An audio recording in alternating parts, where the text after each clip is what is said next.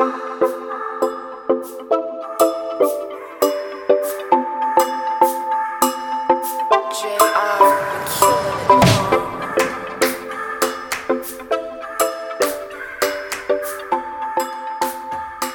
evening. We are finally here. Today is the first day of the World Cup. Today was match day 1, 20th November, where Qatar, the Maroons, took on the Ecuador national team in a match that ended 2-0. I have with me Herman, Matthew, and Bright for us to look over the day's events. I'll first of all shoot it to you, Herman. Thank you, Eli, and good evening, listeners. The World Cup is here, the Mundial is here, and what a day, what a way, what a game. I say what a game because today I was taken aback because I'm surprised, and I know the Qataris had been preparing for this for 12 years, starting the Aspire Academy all through trying to fix a local-based team who play together. That's most of their players are made up of the outside players, getting some foreign coaches in there. Not that I expected more, but I was very surprised they couldn't even string 3 passes together. Each ball they tried, a teammate passing to the other teammate meant that the teammate could not control it and ended up fouling the Ecuadorians. It was a strange game for me because I knew it was going to be a very tough game for the Qataris because from the start, and on the 3rd minute when the penalty was disallowed, I just knew that they are in for trouble. Today I was impressed by Angelo Preciado, the right back, actually. I think they knew the Qataris were no good with the air balls or were no good with the crosses, and they started pumping it in. The first goal came from a cross. The second goal, the disallowed goal came from a cross. And we all know how the penalty came. That was a knife through, like a hot knife through a margarine, batter just went straight through them. They were so open, they were disorganized. And for me, our predictions we made early on in the other podcast still stand. I don't think they have a chance again. Even they couldn't pull a draw against the Ecuadorians. I think they are out already. So I'm not surprised. It's still the same, but I was expecting more. Well, good evening to our cherished listeners. So basically, I was very surprised in which, the way in which the Qatari played their football. If you look at the progress of the team, as Herman rightly alluded to, they've been training for a long time. They won the Asian Cup. They were semi-finalists in the Arab Cup. They were semi-finalists in one other tournament. So I was expecting a lot more. I was expecting Mohamed Muntari, the Ghanaian we've been having. He looked to be an interesting part of that.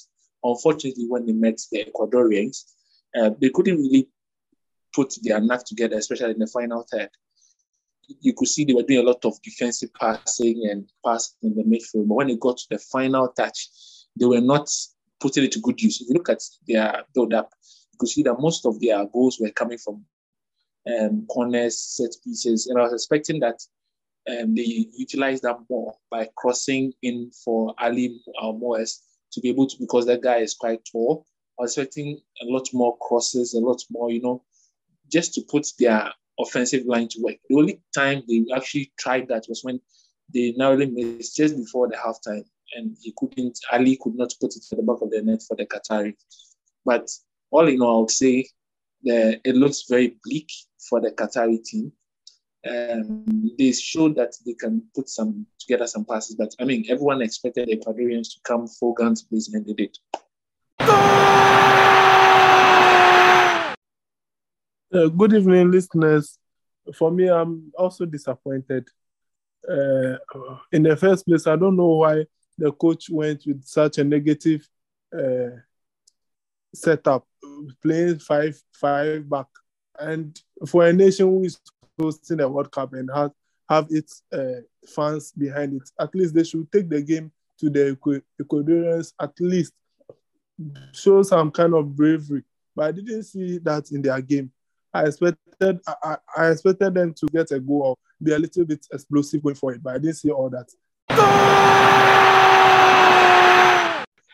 However, today was just the start. We have 3 matches tomorrow. England against Iran, Senegal against the Netherlands, and then USA against Wales. Let's first of all start with the predictions for tomorrow. England and Iran.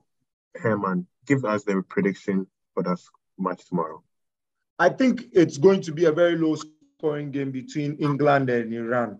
Both coaches are coaches who sit back. Yeah, we all know Carlos Queiroz. He's left Egypt and is now back in Iran. So at least expect haram football. Same with Gareth Southgate. He's scared to lose the first game. So I expect the game to be a very low-scoring game. When I say low-scoring game, a difference of 1. So but I'm going for an England win. So either England win by a goal or 2-1. All right. You are going for an England win. And what about you, Bright? What will be the scoreline between Senegal and Netherlands? A scoring draw. I see a 1-1 draw in that game.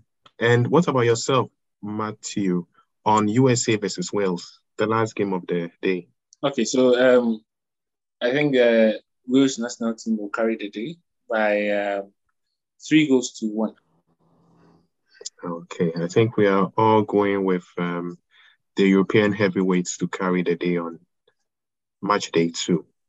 Yeah, so I just wanted to add a little twist. You know that I've been observing the Iranian team, and I think they are actually one of the teams that are grossly underrated, but they do have a good run of form. If you look at the friendly matches they played against Senegal, they drew against Senegal.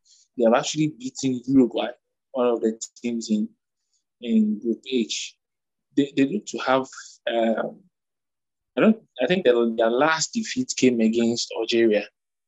And in about 6 matches, they've lost just 1. They've been playing quality opposition. So I think, give or take, they should pull some incursions against England. Maybe a draw or even a surprise win. Yeah, I was actually even going for that. I was going for England 1, Iran 3. What do you think of that? I think, well, that's your opinion, but I feel the English will not concede 3 goals like that because they sit back, and I know they'll play a 3-back system so that they could free Trippier and say Shaw. I think Iran will also go with the same 3-back system, or even if they are going with a 4-back system, they are going to sit back. So at the end of the day, what is going to happen is that game is going to be a very low-scoring game. But the quality of England, Iran, I don't think they finish well. That's their problem. But Carlos Queiroz, you see, what the point Matthew raised was a good point over the qualifiers and the others, but that wasn't handled by Carlos Queiroz. Now that he's back, you revert them to the defensive side of the game. All right. That's a very good point that has been made. As we end, I would like each of you to mention one player who in match day 2 is going to be outstanding. For me, I think Saka, Arsenal's forward Saka, will make a very big impact in tomorrow's game. Playing against a team like Iran, we all know how they play. Even without the Carlos Queiroz, they are a very reserved side. They don't open that much. So I think he will be that creative force going forward for the English national team. I tip him to have at least some good numbers in the game, and not maybe a goal or an assist will do for him. So yeah, Saka for me. So I'm looking at Steven Bergwijn. I think he's had a rich game of form with his national team. He seems to come up with a goal or an assist every time he plays. So I'm looking for him to start making his incursions in day 2. Steven Bergwijn.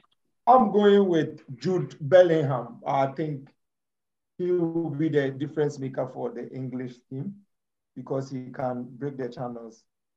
Playing like a prime Dele Alli, I think he will just blitz their midfield, get space for himself, and Harry Kane will thrive off that. But I'm going with Jude Bellingham. Well said. For myself, I'm going with the evergreen Gareth Bale, who always seems to be magnificent whenever he puts on the Welsh shirt.